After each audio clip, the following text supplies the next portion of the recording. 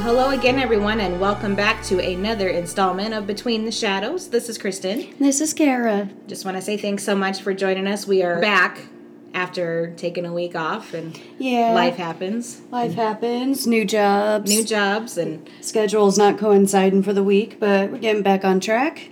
And we're back, and we're here to finish up Miss Laura Collins. Very excited to finish this up. Yes, I've enjoyed so much talking about this. Laura is, like we said, it's one of my favorite stories in all of Dark Shadows. Yeah. So 2 weeks ago when we talked, we finished up the first half of Laura. She comes into Collinwood and everyone meets her, and all the guys apparently in Collinsport, Roger and Sam and Burke, they're all enamored that Laura is back. For everyone has their different reasons. Yeah. Laura's made it clear that she's back for David, and she's really not going to let anything stand in her way of getting her child. And Roger's pretty okay with it, but everyone else just kind of seems to be like, I don't know about this woman. Yeah. And, I mean, it even sends Liz to the hospital, and because she confronted Laura, and Laura put her in this trance where she couldn't remember part of the day, and she ended up falling down the stairs because she fainted. And because of that, she's in a hospital in Boston for the rest of this story arc. Yeah. We do get to pan to her and see how she's progressing, but she spends the rest of Laura Collins in the hospital. So the last time I watched this, I kind of realized that means that the matriarch of this house, probably the strongest woman that lives at Collinwood, is no longer there. Yeah. She cannot help them fight Laura. We're just to the point where Liz has been moved to the hospital in Boston after much argument about it, because she absolutely did not want to be moved from Collinwood. Yeah. Carolyn feels like it's best.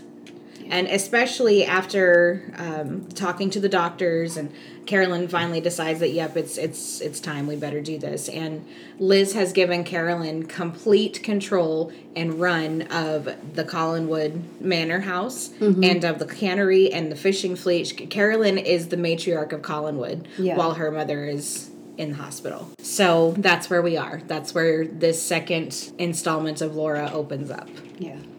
They have no idea what's wrong with Liz. That's why they wanted to move her to the hospital in Boston to get better care. And they can't treat her at Collinwood as much as she wants them to. Yeah. But I just have to say that thank goodness that Carolyn was put in charge. I mean, she may be young, but I do think she was the better choice. I mean, I know that she had just gotten over this very immature Burke Devlin thing. Yeah. But as soon as her mother put her in charge, she was a completely different person. Yeah. Once she got away from Burke and stopped being so obsessed with him, even her appearance changed. Like, she started wearing pantsuits and little skirts with jackets, and she looked like a businesswoman. She started looking exactly like Liz, the way that Liz would dress. She did. But she doesn't want her mother to be sent away to a hospital, and Liz has told her that she's not to be moved for any reason. And Frank Garner, the younger of Garner and Garner, sends a Dr. Peter Guthrie to examine Elizabeth. And Dr. Guthrie is a parapsychologist and specializes in disorders of the mind. And the thing that Guthrie doesn't tell everyone right away is he also specializes in the paranormal, too. That's that part of that. Yep. Dr. Guthrie tells the family that Liz is in a trance, and the safest thing for her is just to be moved. Guthrie is convinced that whatever or whoever did this to Liz is right there on the grounds, and the further away that Liz is, the better she will be, and she might be improved, but he does say she might be stuck like this permanently. Right. So that's when Carolyn's like, okay, Dr. Guthrie, I trust you. Let's do this. And then I think that's when Guthrie, he goes to Collinwood and he starts poking around. And starts questioning everybody. And Roger tells him to get bent, pretty much. Mind your own beeswax. Pretty much. But Vicky lets loose and tells him all of the things that have been happening at Collinwood. Supernatural or otherwise. She didn't have any filter. She was just like, look, this is what's happening. I'm scared to death. I'm scared for this child, and now I'm really worried about Mrs. Stoddard. Right. Vicky never once called her Liz. She was always Mrs. Stoddard. Like through Vicky's run of the shows, it was never Elizabeth or Liz. It was just Mrs. Stoddard. Yeah. And of course she tells him that she has seen Josette and David has too. Mm-hmm. And he goes over to the old house with David in search of Josette. David wanted to ask Josette whether or not he should go off with his mom or stay at Collinwood. Josette seems to be silent. But David smells her perfume. Oh, yeah. So, that telltale perfume. That just tells you she's there, of course. And the ghost changes her own portrait to the finished portrait of Laura and David in flames while Dr. Guthrie is exploring other areas of the house. Yeah, because remember, when the others found the finished painting, Roger chucked that thing into the fire. Right. And so David hasn't seen it. Right. You know, he's only seen his mom in the flames and that blank spot at the bottom of the canvas. Right. And he hasn't seen that he's supposed to be there, but now he's like, what the heck? Mm-hmm. When Guthrie returns in search of the house, the painting turns back. It's back to the portrait of Josette. But Josette, while David was alone, remember we talked that she seems to really be out to protect David. Like, David seems to be her main focus. Her main focus. I mean, there have been others along the way, but I think Vicky up until this point was the only other one that she protected. Yeah. And maybe it's because Vicky was taking care of David and David was her main concern. I don't know. So she changes the picture to Laura and David in flames. Dr. Guthrie, I mean, he got right to the point and didn't knock anyone for believing that they've seen ghosts or anything else like that. He was a parapsychologist, which means he definitely believed in ghosts, but as he told Vicky, I've never had the pleasure of meeting one. Yeah. And so he's a little bit skeptical, but doesn't like just completely, oh, well, you're crazy, you didn't see nothing. You know, I really, he's very smart and he knows how to ask the right questions to get what he needs. And Dr. Guthrie, he was, I liked his character. I liked that he brought in sarcasm, he brought in wit. You know, he was so smart when he got people to open up about what was going on, because he knew that he was going to get there and nobody was going to want to talk about it. Vicky was a different story. She's just like, look, I trust you. Here's the thing, you know. Mm-hmm. But everybody else is just so hush-hush about it and doesn't want to believe what they saw.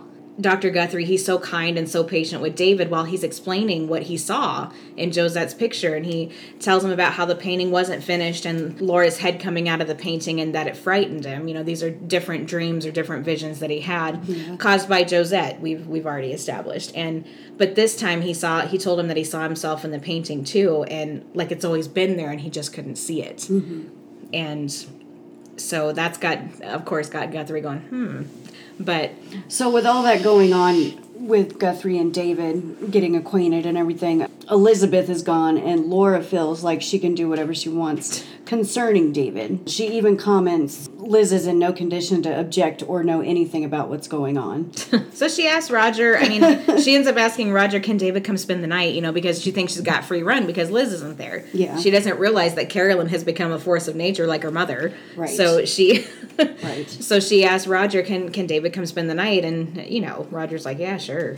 You know, I don't care. I'm trying to get rid of him anyway. And she ends up telling Roger that she's had trouble with Vicky interfering with her, but Roger tells her, look, I'll handle it. You know, she works for me. I'll handle it. You know, Vicky and Carolyn, they don't want David to go down there. They're very adamant about him not going down there. One, because Carolyn's mother said so.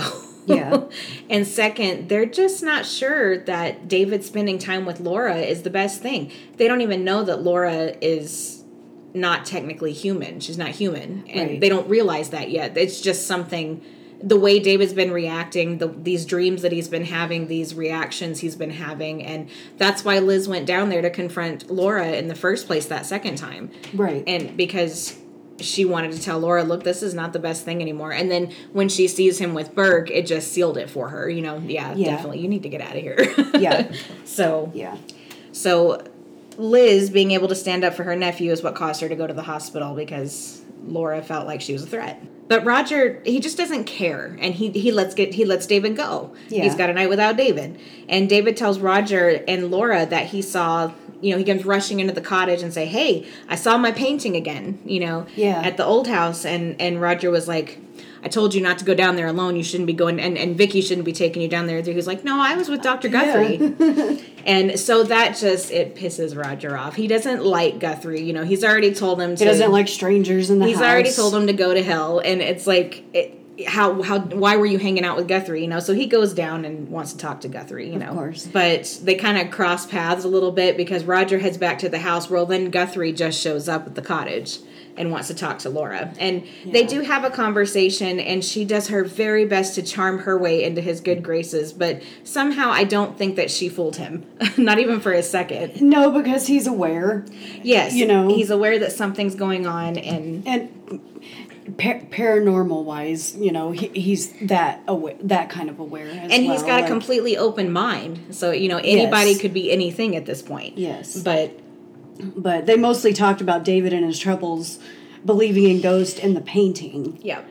They talked about Roger and Laura's relationship. Laura tells Guthrie that Roger has never been a real father to David, and that he is the bigger baby of the two. It's so true, though. It's true, though. I mean, David has his moments where he's like, "Meh, meh, meh," but so does Roger. So does Roger. In his grown-up man way. I mean, that was a very truthful comment. He's the bigger baby of the two. I would absolutely agree with that. Yeah. That wasn't just a wife being spiteful. That was absolute truth. Absolutely. I mean, I'm sure there was some spite there, but the comment is not any less true. No.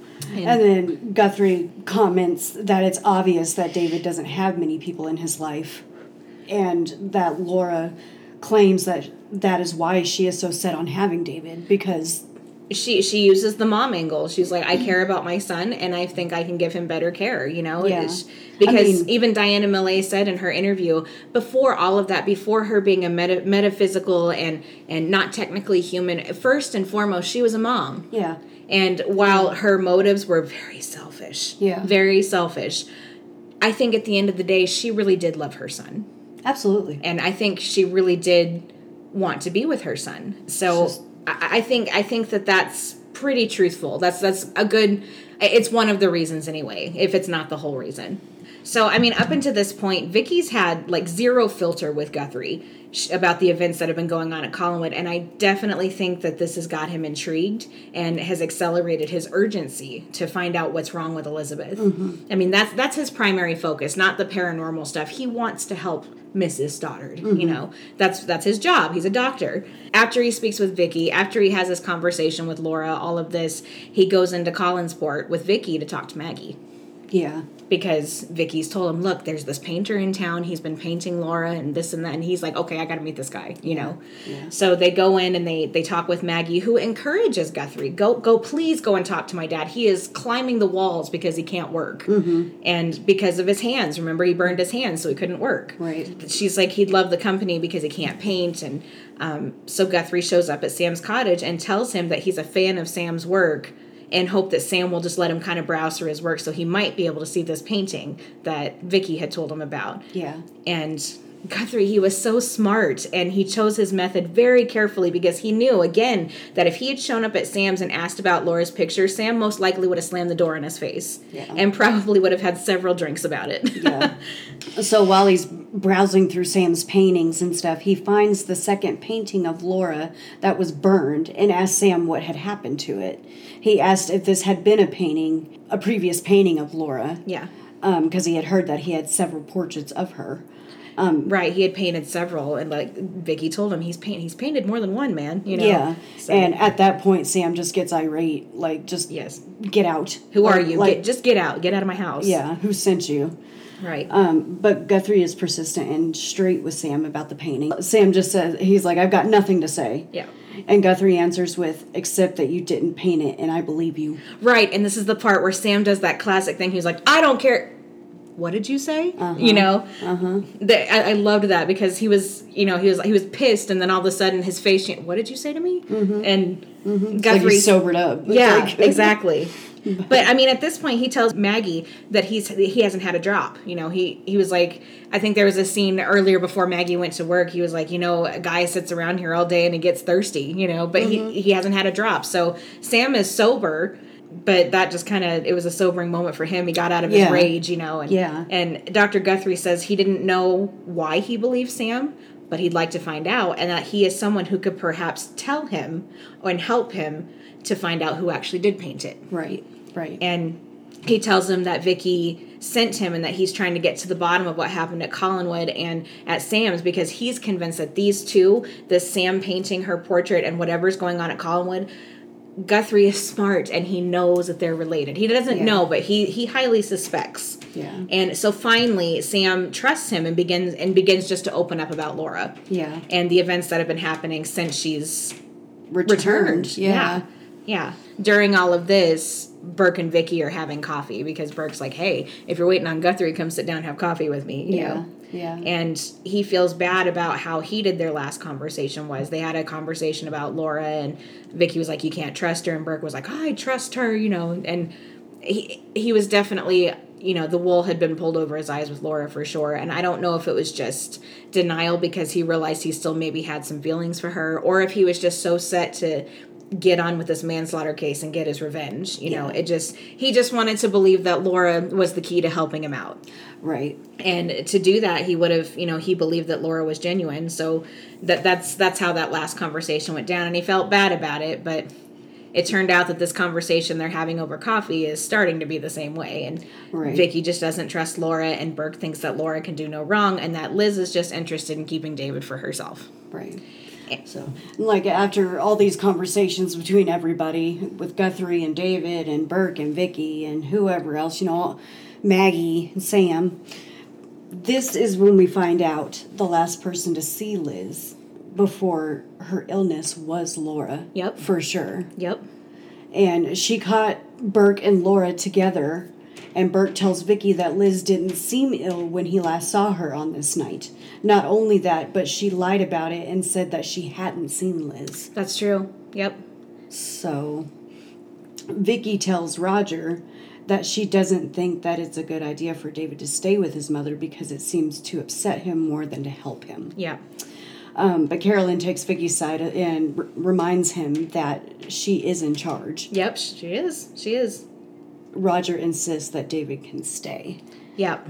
So he's constantly undermining Carolyn, even though that Liz has put her in charge. Yep. And she's just a child; she doesn't know anything, And I know Carolyn's doing her best not to butt heads with her uncle because she loves her uncle, Right. She even said after she's like, Uncle Roger, please don't make me have to put you in your place. Please don't make me do that. Right. So David goes to Laura's, and Laura's thrilled, and everyone else is just, holy crap, I'm so scared, Yeah. But at the cottage, David falls asleep in Laura's arms. Yeah. And Josette shows up. Mm-hmm. Laura's still wide awake because she just doesn't sleep. And Laura tells the ghost to go away and that David belongs to her. To me, it sounded more like a plea than a command. Laura has no control over Josette, and I think that scares Laura. At least in my opinion, it does. Yeah.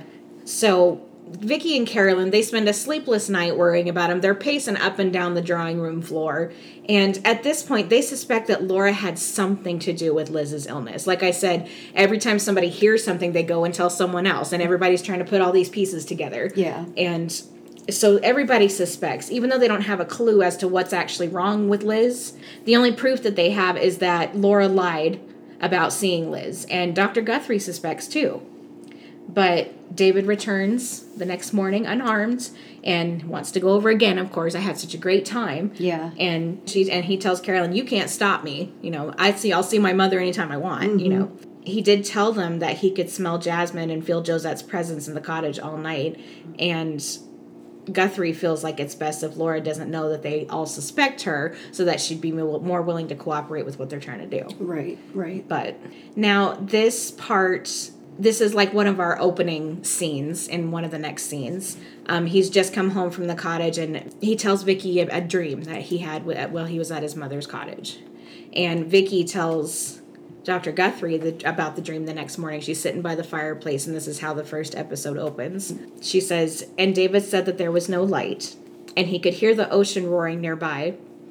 And so he had the feeling that they were walking along the beach, and his mother was holding his hand, and he said that he thought that they were the only two people in the whole world, and that the world itself was infinite, endless space.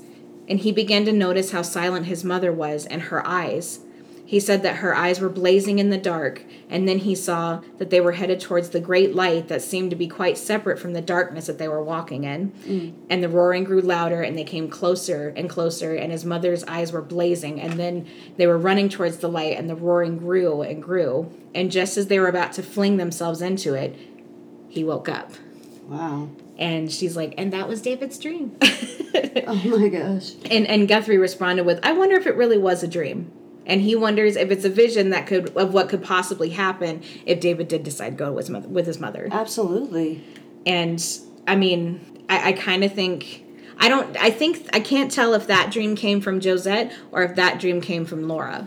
Because it didn't frighten David at all. He was like, "Oh, this was a great dream, Vicky," you know?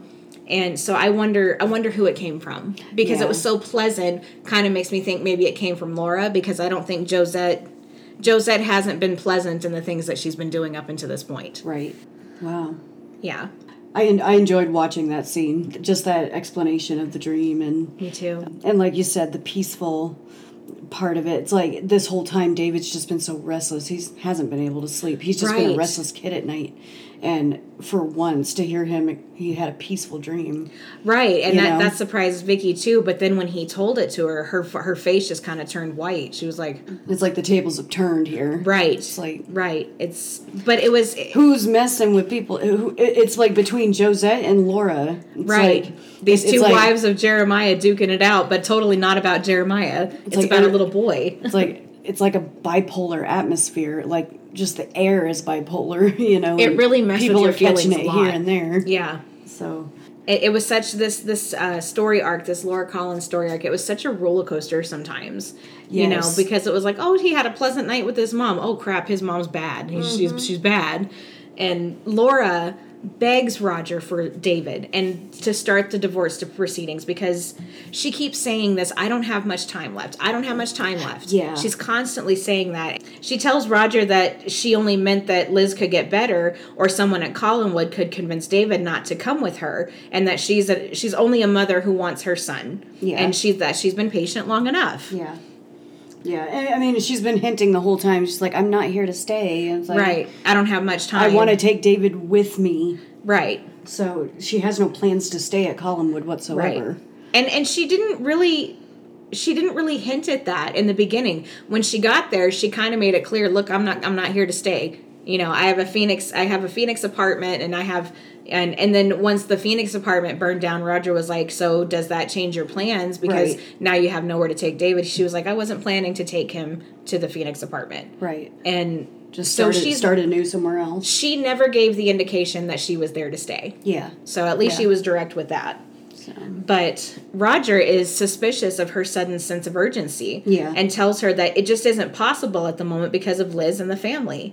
And she asks him what he would say if she were to mention the word manslaughter to Burke Devlin, you know, that manipulative thing. Yeah. And Roger calls her bluff because he knows it would mean giving up David. Right. So this is a good part. They decide to have a seance to reach the spirit of Josette.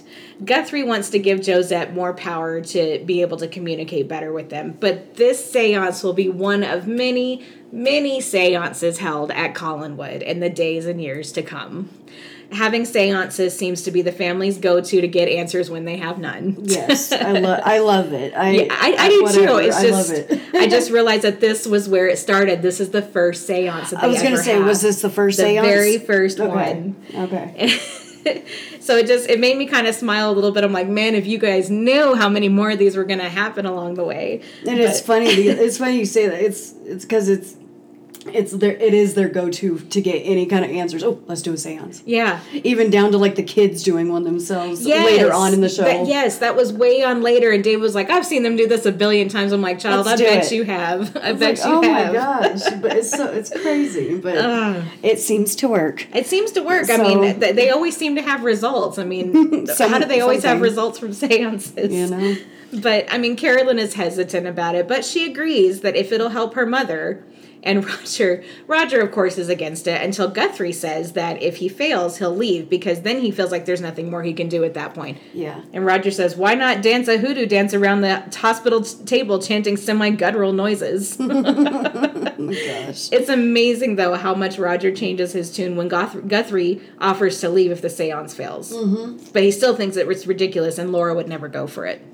That's not something Laura can chance because...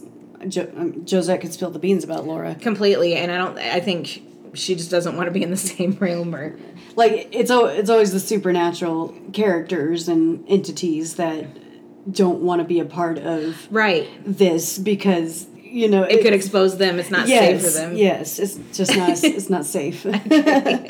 So over the course of these next few episodes here, Carolyn, she ends up squaring off with Laura. Mm-hmm. I mean, in the beginning, you remember Carolyn? Oh, Aunt Laura. My Aunt Laura. Yeah, and now she's in the position where she's got to fight back and stand up for the house and the family, and she's demanding to know what happened to her mother. Bert goes to question Laura and to get in her good graces. Yeah.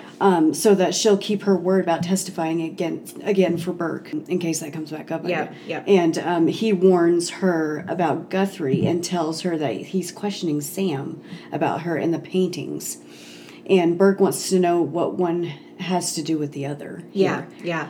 But Laura's pretty good about delivering elusive answers too, Oh, yes. Yeah. He's worried that Guthrie's a detective. And at this point, I can't tell if Burke is actually interested in continuing his relationship with Laura, or if he's just being nice and maybe a little manipulative just to get what he wants. Yeah, I kind of wondered about that too. And I kind of think it's just kind of the latter at this point. Yeah, because Vicky has told him several times now, you can't trust Laura. You can't trust. And I think she's starting to get in his head a little bit. And if he's taken anybody's word to heart ever since being back in town, I would say it would be Vicky's. Yeah, and he said it. He said it a few times. He was like, you and I are the only ones who are strangers here, anymore, and we need each other, whatever, And so Bert's whole mission in town since he's been back is just to get to the bottom of everything, and this is just something new to get to the bottom of now that Laura's back. Right, it's just another answer to solve. Right. I don't know. I can't really tell either, but in the end, in the long run, it doesn't matter a whole lot. But at this point, you just kind of wonder, Yeah. So Dr. Guthrie meets Burke at the Blue Whale at Burke's request. He wants to meet this guy and see what he's about. Right. And he gets there and runs into Sam Evans, Dr. Guthrie, and Sam tells him that Laura Collins is the one who burned his hands. And they talked about the fire in the Evans cottage and how Laura threatened him when he wouldn't stop painting. And then Burke shows up and wants to know why Guthrie's there. Mm-hmm. And Guthrie assures him that he's there to help Elizabeth and that he is unnecessarily suspicious of him. But Burke doesn't believe it. He calls Blair and says, hey, I want to check on this guy. Right. And his investigator. Yes. Or, right. Yeah. I don't know. Blair seems to do it all. He brought Burke the financial statements. He runs all of his background checks. And I'm just like, okay, who is this guy? He can't just be, he may have just told Carolyn, this is my banker. This is my financial advisor. Right. But Blair seems like to more do like other a things PI. too. So. But I guess while that's going on, Roger's back at the house, and he phones Stewing. Yes, and he phones up Frank Garner and claims it's an emergency. He starts out being petty, and tells Frank the divorce is not going quick enough for him. Yeah, yeah. That was a facade. Yeah, and I think his real reason is to ask Frank why he cannot run Collinwood because Carolyn is just a child, quote unquote. Just a child.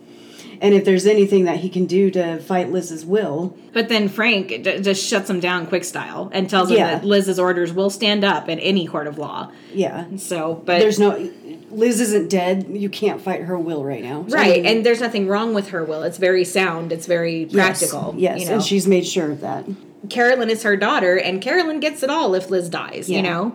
She's set aside apart for David, and David will probably eventually get it too, because he's the last Collins. Right. So until he makes more... the Collins name. Right. Yeah. Until he makes more Collinses, David's it, you know. Because Carolyn will get married and do whatever, so she may not even be there. So, anyway. She has Collins blood, but not the Collins name. Right, exactly. Liz's will stand up in any court. Yeah. So. And Frank's on Liz's side, not Roger's. It's like Richard told him, "We are Liz's daughter's lawyers. We're nobody else's lawyers." You know. Right. He did stand up for him in the manslaughter case at Liz's request. Yes. So he wanted to complain that Guthrie was brought up on Frank's suggestion, and Frank assures him he's a wonderful doctor. He knows his job. He's very smart. You know, he's the best choice to help Liz. Mm-hmm. But Roger's like, I'm going to get that man out of this house, and But I really think at this point the pressures of being the matriarch of the family is really starting to get to Carolyn. Yeah. She isn't any good at making all of the decisions, and that she really misses her mother. Yeah. She also says that she knows she's called David a little monster hundreds of times before, but if anything ever happened to him, she'd die, and that he's more of like a little brother to her. Yeah. that right there, that is a total 180 from what she was doing at the beginning. She, called him a kook, and I mean, this is kind of like she kind of lost her mother. Like, she's not dead, but yeah, she doesn't have her mother around, and they're not sure if she's even going to stay alive. It's like, I can't lose any more family. Partly probably what was going on in her head. It's like, right. you lose something. It's true. You hold on tight to everything else. Right. And now that she is solely responsible for David, because, Liz was responsible for David, now she is. Yeah.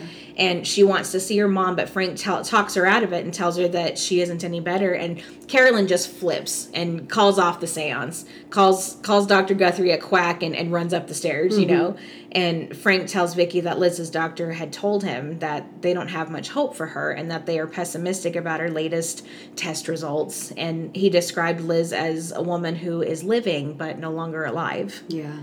So 5 minutes pass and Carolyn cools off and she agrees again to the seance. Dr. Guthrie, I'm terribly sorry. Please forgive me. So Guthrie admits that he's afraid of failure also, but he's afraid of success because of the force that they might release if they go on with the seance. Right. It's supernatural. Right. It's like Dr. Guthrie says, he's never experienced firsthand any of this, but now that it's staring him in the face and he's getting ready to, he's a little bit frightened himself. Who wouldn't be? Yeah. But he's done all his research. He has. He's studied and... He's gone around and he's been poking around town and asking questions. Everybody who's involved. Mm-hmm. He sits down and has, a lengthy chat, taking information in his head and just whatever he can soak up, Yeah.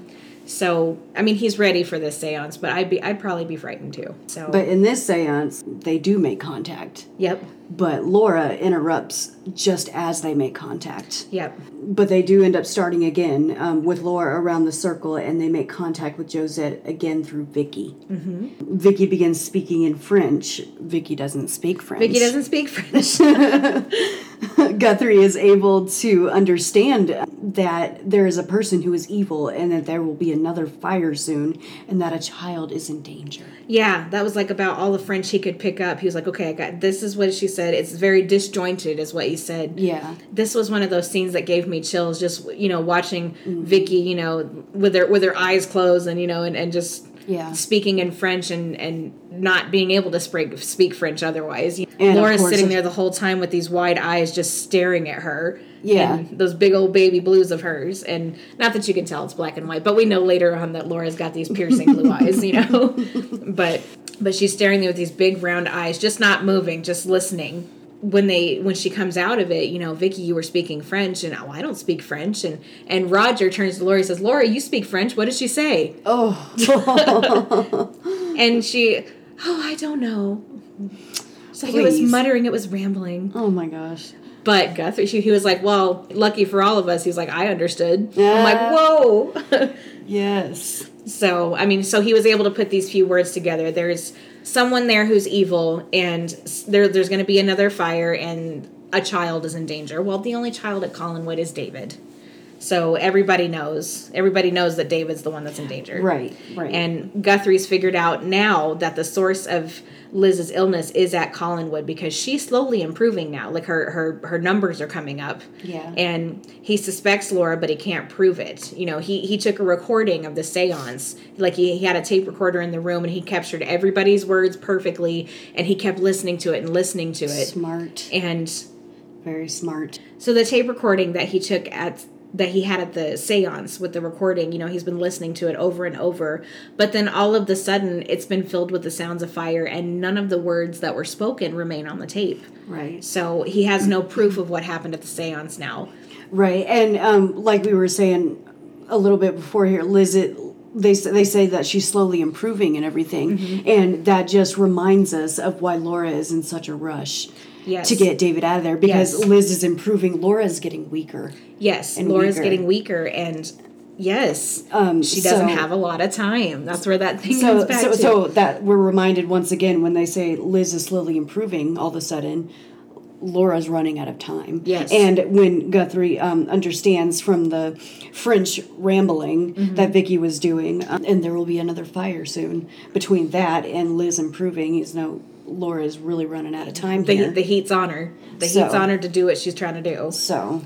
Now, Carolyn naturally she's upset about her mother and feeling like they aren't any closer to figuring out what's wrong with her. Yeah. You know, they had successful contact at the seance, but that didn't tell her anything about her mother. Yeah.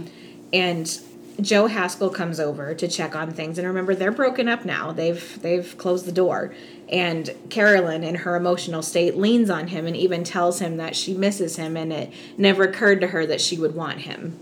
And at this point, Joe and Maggie aren't official yet. They're just starting out. You know, they're kind of feeling the ground. They're sweet on each other, but nothing's been established or Right. anything yet. They're still just kind of friends hanging out. Right. So Carolyn swoops in. And Right, exactly. But, I mean, Joe says that he's moving on, but he does comfort her and lets her know that they can still stay friends. Carolyn is sure that Laura is responsible for what has happened to her mother. Yeah. Now, the police department in Phoenix closed the case on the apartment fire, but they can't get over the fact that the woman who died is not Laura Collins. Remember, the body was positively identified as Laura Collins, but Laura Collins at Collinwood has submitted to a physical, and she is undoubtedly Laura Collins also. Yeah. They go to the morgue, you know, to sign some other paperwork before the guy leaves and gets back on the plane. They go to the morgue and the body's gone. So Vicky makes a connection between all of these weird things going on, the fire in Laura's apartment, the fire in David's dream, the fire in Sam Evans' painting, and all of Laura's ancestors dying by fire. Yeah.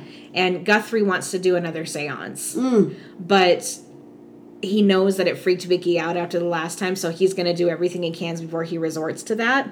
But he's kind of leaning in the way of another seance. Well, and also because Josette, Vicky is the one that Josette spoke through. Right. So you got to have Vicky there, you Definitely. know? You definitely do. In the meantime, Burke has begun to have his doubts about Laura finally. Mm-hmm. And he asks Vicky if he can trust her. And of course, Vicky's already said, no, you can't. I don't. But he wants to know why she doesn't trust Laura. Vicky tells him that Josette has been trying to tell her something. She led her to the crypt twice, to where Laura's ancestors were. Mm-hmm. She reminds Burke that Laura was the last to see Liz before she got sick, and she lied about it. Right.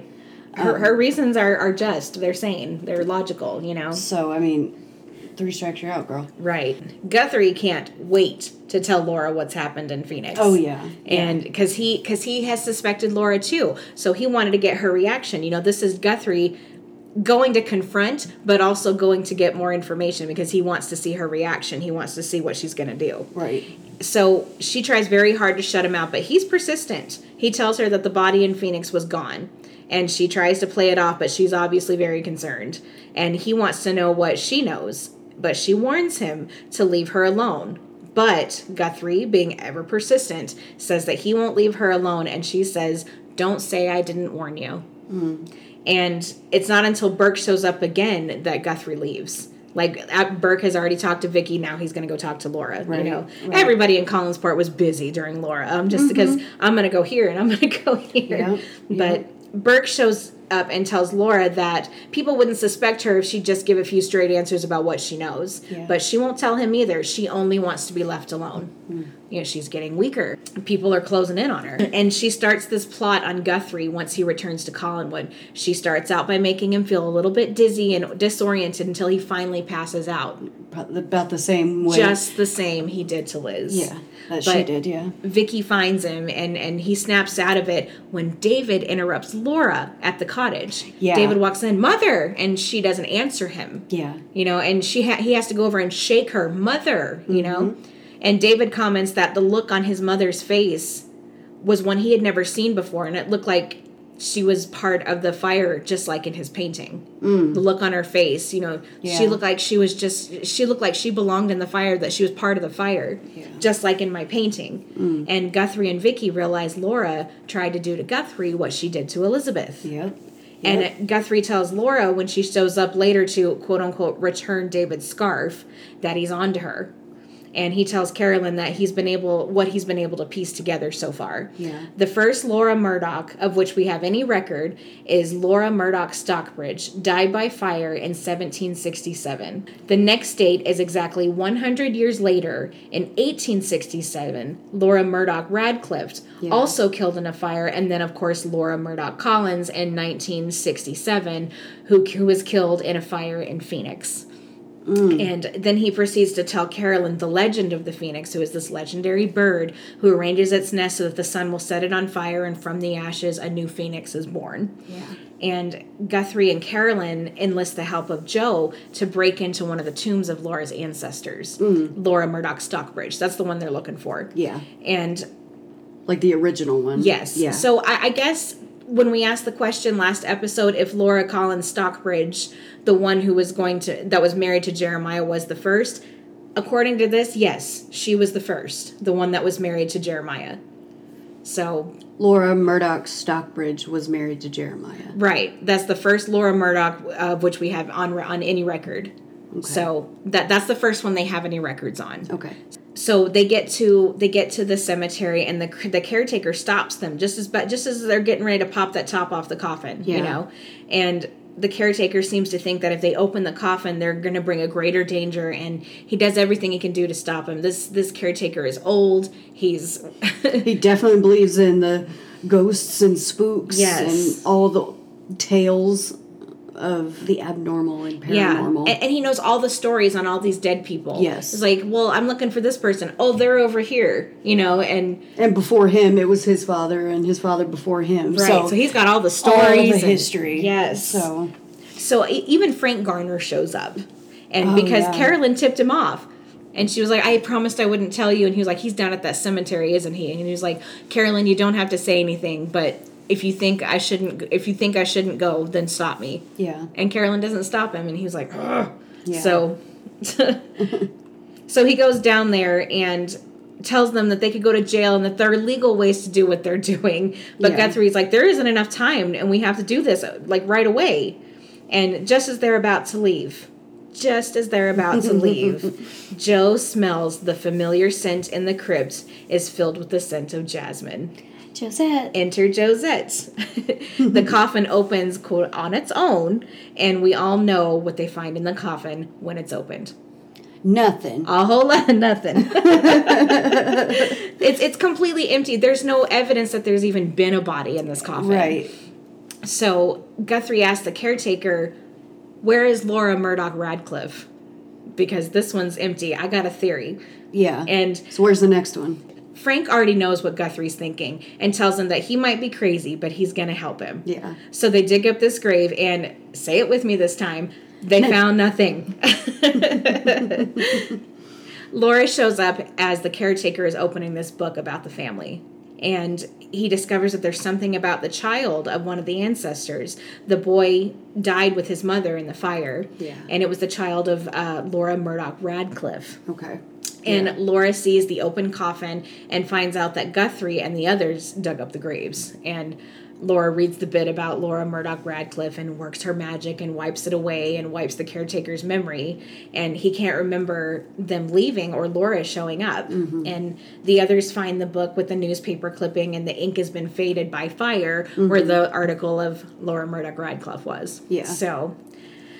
So back at Collinwood, Guthrie and Joe tell the girls what they discover at the cemetery, and Guthrie warns Carolyn and Vicky to keep David away from his mother. Like, entirely, like as much as they possibly can. Yeah.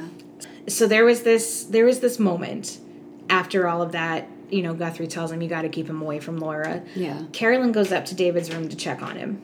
And all this time she's called him a spoiled monster and she can't stand him.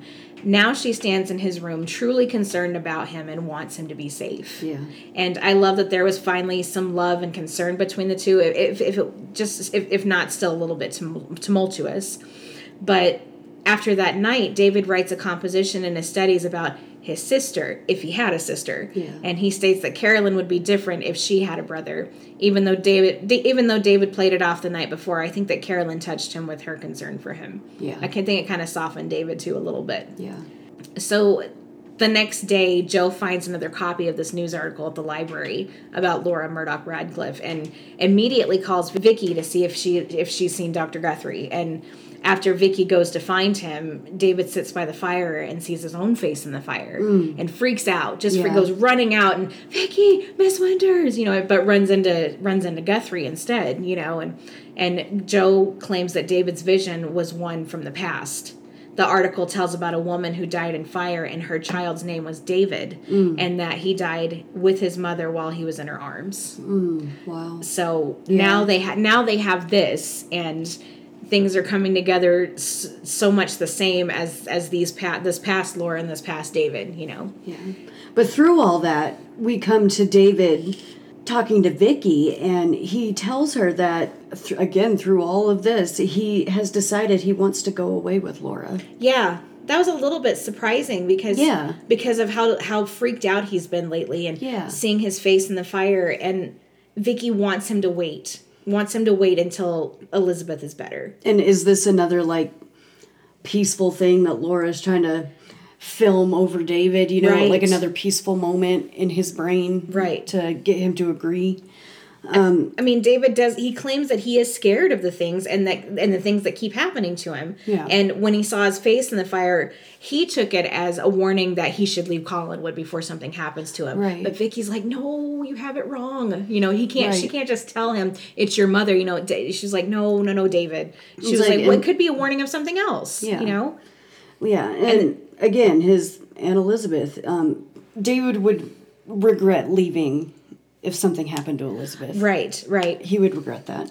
But that's what Vicky's trying to tell him. Don't leave until she gets better at least. Right. And then asks him to remember all of the things that frightened him about fire. Yeah. And all of a sudden now he's seeing his face in fire. She's like, please remember what scared you. She's trying to get him to realize that his mother was the one that he keeps seeing in the fire. Yeah. So eventually Guthrie convinces Roger that it isn't safe for David to be with his mother and that she is only out to destroy him. Yeah. Roger has been in Boston visiting Elizabeth. He says that she isn't any better and she doesn't move or doesn't speak. And Guthrie just comes straight out and asks him, do you want your son to die? Mm-hmm. And he tells Roger about the happenings at the cemetery with Laura's ancestors and that they've all died by fire. And he tells Roger that Laura intends to burn David alive. And he tells him to please read the newspaper. And Roger tells Guthrie that he isn't ready to pull Laura and David apart and that he isn't totally convinced. Yeah. And Vicky is up at Burke's room telling him the same thing. Mm-hmm. And Burke isn't totally convinced either. And he's still convinced that Laura loves David and wouldn't try to do anything to hurt David. Yeah. Vicky wants Burke to help her protect David. And Burke tries to wrap his head around the various Lauras and being destroyed by fire, and he agrees to help protect David. Yeah. Once Vicky tells him about David Radcliffe, who, of course, died by fire while being held by his mother. And after David, tells Vicky that he wants to go with Laura, David tells Roger that he is ready to go away with Laura and that he loves his mother. Mm-hmm. It isn't until the book with the newspaper opens, quote unquote, by itself, and Roger reads the newspaper article, that he is convinced not to let David go around Laura, be around Laura. It takes that moment, that reading about David Radcliffe and, the book opening by itself, right, that he's like, holy crap, maybe he's right, Right. Maybe Guthrie's right. Right. And of course, he reads the same thing that everybody else read, that it states, the boy died in his mother's arms by fire, and that the boy didn't want to be saved. They didn't want to be saved. That was the part that got him. He was like, Vicky. He was like, you didn't tell me. The boy, he didn't want to be saved. Yeah. And David has just told him, I'm ready to go away with my mom. I love my mother. Yeah. And so I think it just freaked him out, you know? And that's when Roger orders that David is to not leave this house without Vicky. Of course, much to Laura's dismay. Oh, she was pissed. Takes her right off. She caught on fire, no pun intended, about that. Yes. But you could almost see those flames burning in her eyes. Yes. He was like, David's not to leave. And because she comes over to take David, and Mrs. Johnson's like, well, he's with Carolyn. They're buying shoes. Well, I was going to do that. Look, I just follow the orders. That's what they told me. I just work here. And so she shoves past Mrs. Johnson and calls up to Roger. He's upstairs. Yeah. And she how is this true? And Roger's like, well, he feels like, I feel like it's best if David stays inside. And at first he uses the excuse of falling behind in his schoolwork, but then he quickly jumps. He says, I'm David's legal guardian, and I've seen the things that have been going around, and I don't like them. And these all seem to happen when you, Laura, came back to town. Yeah.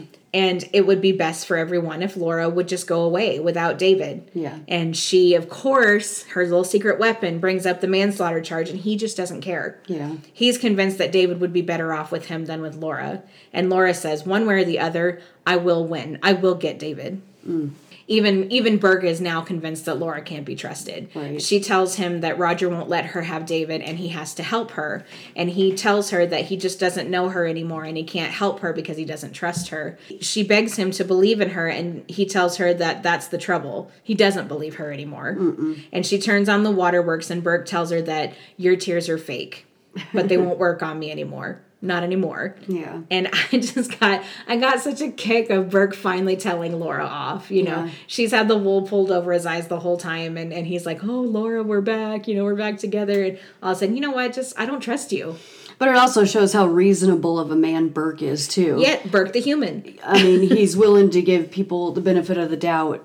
The second he gets his proof, then... And the thing was, he said this to Vicky. He was like, you know, if anybody else had come to me with this story, what you just told me, I would have called him crazy. He was like, but since it came from you, why do I trust you? You know, why do I trust you so much? And, and Vicky was like, I'm not asking you to understand. I'm just asking you to trust me, you know. So Guthrie confronts Laura in her cottage and comes right out and says it. You're the undead. And she, of course, says that what he says is ridiculous and she doesn't know whether to laugh or feel sorry for him. And he wants to know what she plans to do with David. And she said that she just wants to take him away and that it's really none of his business. So Guthrie decides to have another seance. That's where we are. There's no other choice. And he wants to have it at the old house to see if they can contact Josette again. So naturally, he wants David to come along so that they have a greater chance of making contact. He invites Sam Evans and Vicky to be part of the seance because they've all been used by Josette. And he wants the greatest chance in the world to get a hold of Josette because he's desperate. He knows that time's running out. He knows that Laura is feeling the pinch and Laura is going to do something. So there's a rush to do this, and Laura attempts to put Guthrie in a chance again, but Josette shows up and warns David that Laura is thwarted again.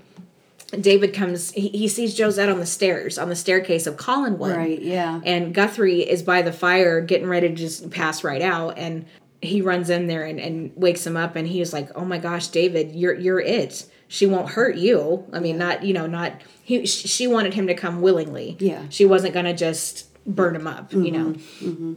So as soon as he made contact with Guthrie, like touched his shoulder, it stopped. Laura shows up again and tries to take David to the cottage with her, but Vicky stops her, and Mrs. Johnson tells Laura that they're planning to have another seance at the old house. Thank you, Mrs. Johnson. Oh my gosh. That's exactly what they were trying to keep from her. Right. If Vicky wanted her to know that, she would have just been like, he's got a seance tonight, you know. But Mrs. Johnson blew it. But so Vicky and Sam and David, they all show up at the old house and they wait for Guthrie. Laura is having none of this and now knows that everyone is against her. And Laura causes Guthrie to have an accident on the road and his car bursts into flames. And he dies. Joe says that he dies instantly because Joe is at the Blue Well with Burke when Maggie calls from the coffee shop and tells him what's happened to Guthrie.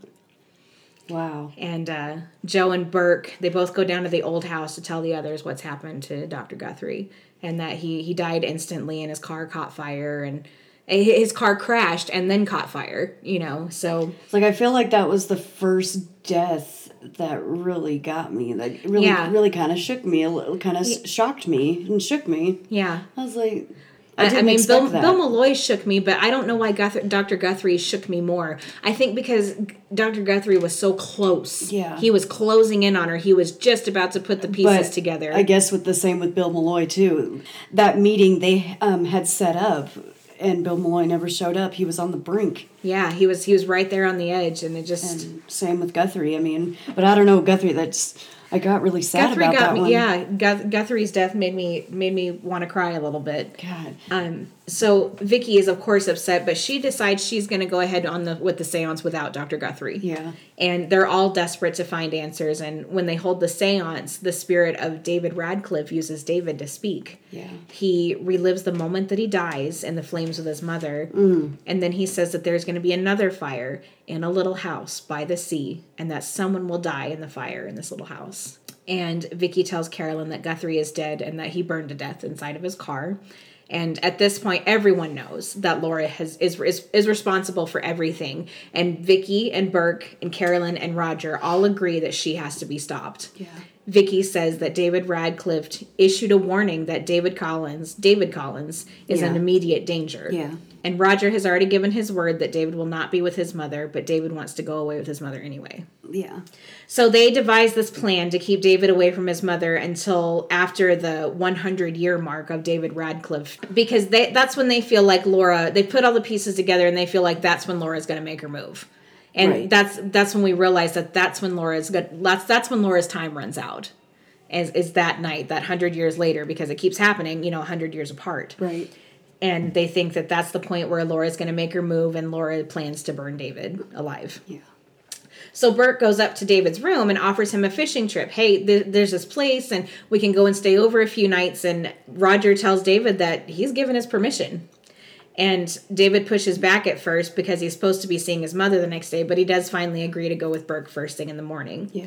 Now, this parlay that Roger and Burke have entered into was pretty incredible. They've been at each other's throats since the show started. Yeah. And, I'll kill you, well, I'll kill you first, know, and they've just been fighting and fighting and fighting every time they see each other. But now that David's life is in immediate danger, they lay aside their qualm to save the boy. And it's profound to me. Yeah. That these two seemingly men acting like children can put aside their differences. Hey, this child's life is in danger. Yeah. And it could be either one of their sons. We just don't know that. Right. So that could, at this Burke point, is the father David wanted, and Roger's the father he got. Yeah. So work at together to save the boy. But that aside, it wasn't a contest. It was just this child's life is in danger, and we can't let this happen. Right. And Roger goes down to give Laura the news, and somehow she was just okay with it. And Roger plans to take her to the bus for Boston in the morning, and everything just seems like it's going to be okay. It's like she's given up. She's, waved her white flag, and it's like, okay, you win. Yeah. You win. I'll leave town. Yeah. And she starts packing. And Burke doesn't believe a word. Just goes down to talk to Laura himself, and he asks her if she's really leaving, and she assures him that she is. She says the real reason is that she's tired of the fight, and it could have a serious effect on David. Yeah. Vicky doesn't believe a word of it either. She's still worried that this plan is going to fall through and that Laura isn't going to get on the bus. And she urges Burke to take David on the fishing trip no matter what happens. Yeah. And she's sure that this is the night that something will happen to David. And she's determined to sit up all night with David. And she does. Yeah. And her devotion to David, even after everything he's done to her, is just... Yeah. I gotta hand it to her. That's a great big person right there. So before Vicky goes up to David's room to sit with him all night, of course, Laura, perfect timing, shows up in David's room in the middle of the night and tells him that they are going away together the following night. Mm-hmm. And that he should meet her at the fishing shack in secret. Mm-hmm. She asked him to get up at 11:30 p.m. and sneak out of the house. She convinces him by telling him that Roger is planning to send him away to boarding school. Of course, this upsets David, and it makes him want to go away with his mother. Right. We've already had this fight with David and Roger about boarding school, and That's we know how David car. felt about it. I mean, he damn near killed his dad over it. Yes. So, of course, that'll set David off and make him want to go the other direction. Right. So morning comes, and Vicky feels relieved that David is still safe. Burke and Roger make sure that Laura gets on the bus for Boston, and everyone is relieved. Maggie and Joe included. But Joe still seems a little bit nervous and apprehensive and asks Burke, please just keep a close eye on him. That's all I'm asking, because Joe is just feeling a little unsettled, Yeah. And Burke takes Vicky out for a drink, but she's worrying about David the whole time. Yeah. Like it's her own kid. Like she can't relax with even if the babysitter's there, she just can't relax. She's got to call. And he's been left with Mrs. Johnson. Yeah. And he's been fighting her tooth and nail about going to bed. Yeah. And he says it's because he wants to study. He has to study, and he tries every excuse to get her to leave the room. Yeah. Now, Joe has had a revelation about the newspaper article, and it could have been a little bit misleading. So he looked it up. He looked up the time of death, and it was this current day at 2:30 a.m. Yeah. So Vicky rushes to call Collinwood, and Mrs. Johnson leaves to answer the phone. And David makes his big escape, and everyone is panicked. And David goes to meet his mother at the fishing shack, just like they planned. Mm-hmm. And Burke and Joe go around the grounds looking for him, but they don't find him. They even go down to the fishing shack, but David hid well enough to where they couldn't see him. Okay. Because nobody knew where he was running to. Right. Vicky was trying to remember what David Radcliffe said in the seance. And she was like, okay, a little house by the sea. That could be Laura's cottage. Yeah. And, well, it's not Laura's cottage. We went down there and there's nobody there, but the fire was still burning. So Laura had been there. So Vicky was like, well, what about there's a little fishing shack, on the sea. It might be that, So they go down there, but David hides and they don't find him. But so Josette comes to Vicky and tells her where David is. And Vicky hightails it down to the fishing shack. And when she gets there, the place is engulfed in flames. Yeah. And Laura is on the other side of the fishing shack calling to David to join her in the flames. And she asked him to tell her the story of the Phoenix. Do you remember the story of the Phoenix? Tell me the story. Oh. And this kind of puts him in a little bit of a trance and doesn't seem to hear Vicky when she calls to him. David, come away from there. David, grab my hand. She can't get in the door. Yeah. She can't get a hold of David. He's in this trance. And he just seems to be mesmerized by the fire that's all around him. And he recalls the story of the Phoenix, and Laura continues to tell him that they'll be together if he'll only come to her. And she tells Vicky that there's no use in calling David and that he'll be reborn just as she's been reborn century after century. Yeah. So while all of this is happening, Carolyn's gone to Boston to visit her mother when Liz all of a sudden comes out of her trance and she starts shouting for David. Yeah. And all she can say is David and fire, David and fire. Yeah. And that's all she can say.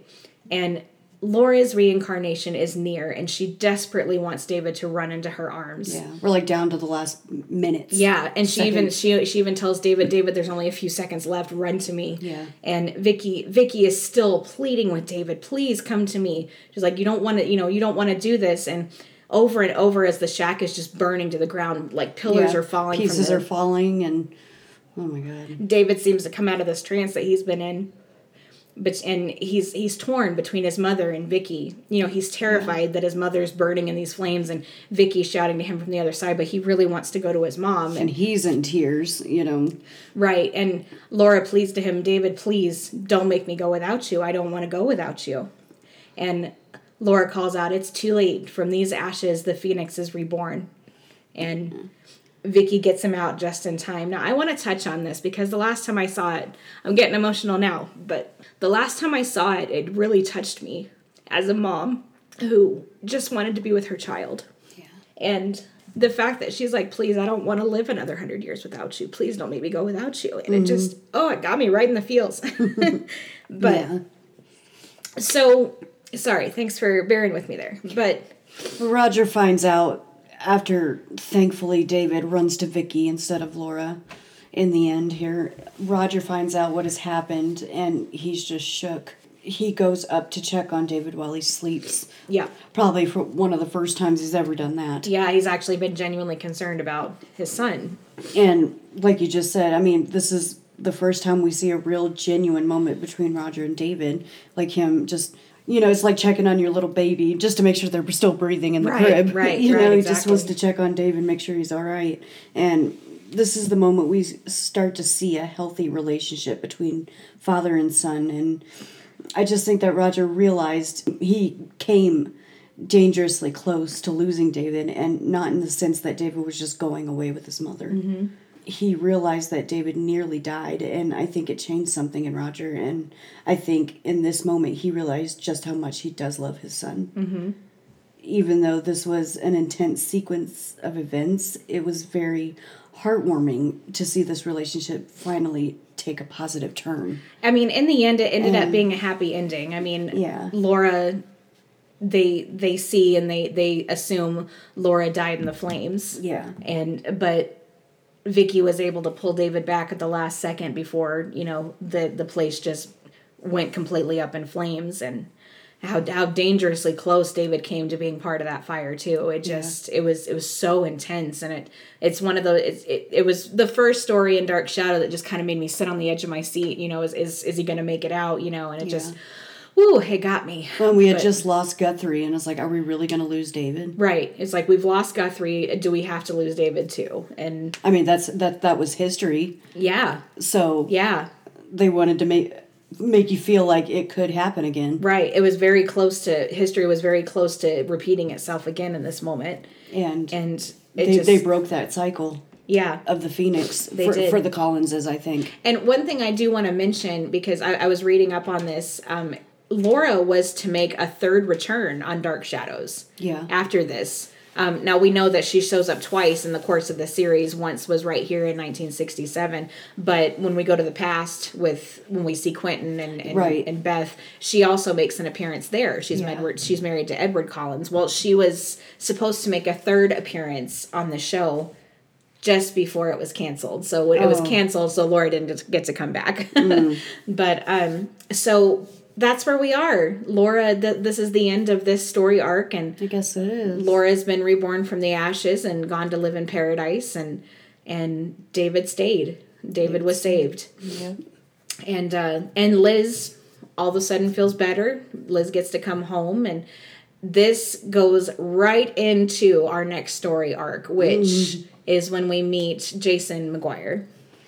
And Liz's troubles are not over. Liz's troubles are not over. This one is over, but her troubles are just starting at Collinwood. Yeah. So next week, that's where we will start, and we'll get to talk a little bit about Jason McGuire. And friends, that is the last saga before we get Mr. Barnabas Collins. Woo! So stick with us. It's going to get good, and I can't wait. I can't wait either. So thank you excited. so much again for joining us. Thank you for putting up with our thoughts and our concerns, and talking about Laura, and indulging us on this very awesome storyline of Dark Shadows. We really appreciate you sticking with us.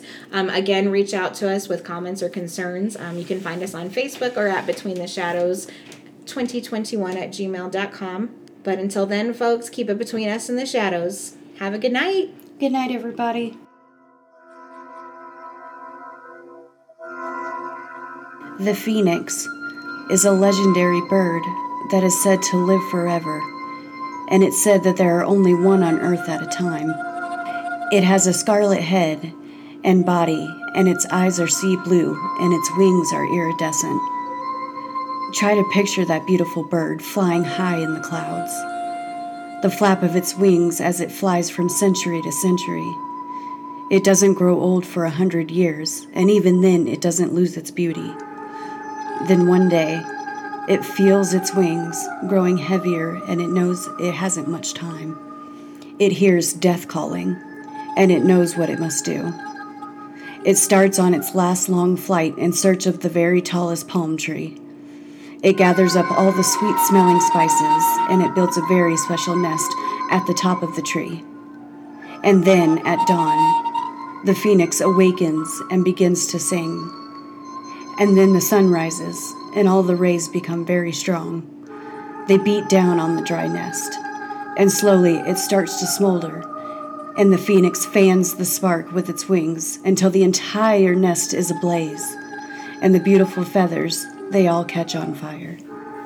The whole bird is consumed in flames, burned to ashes, and from these ashes, the phoenix is reborn to live on and spend the next 100 years in paradise.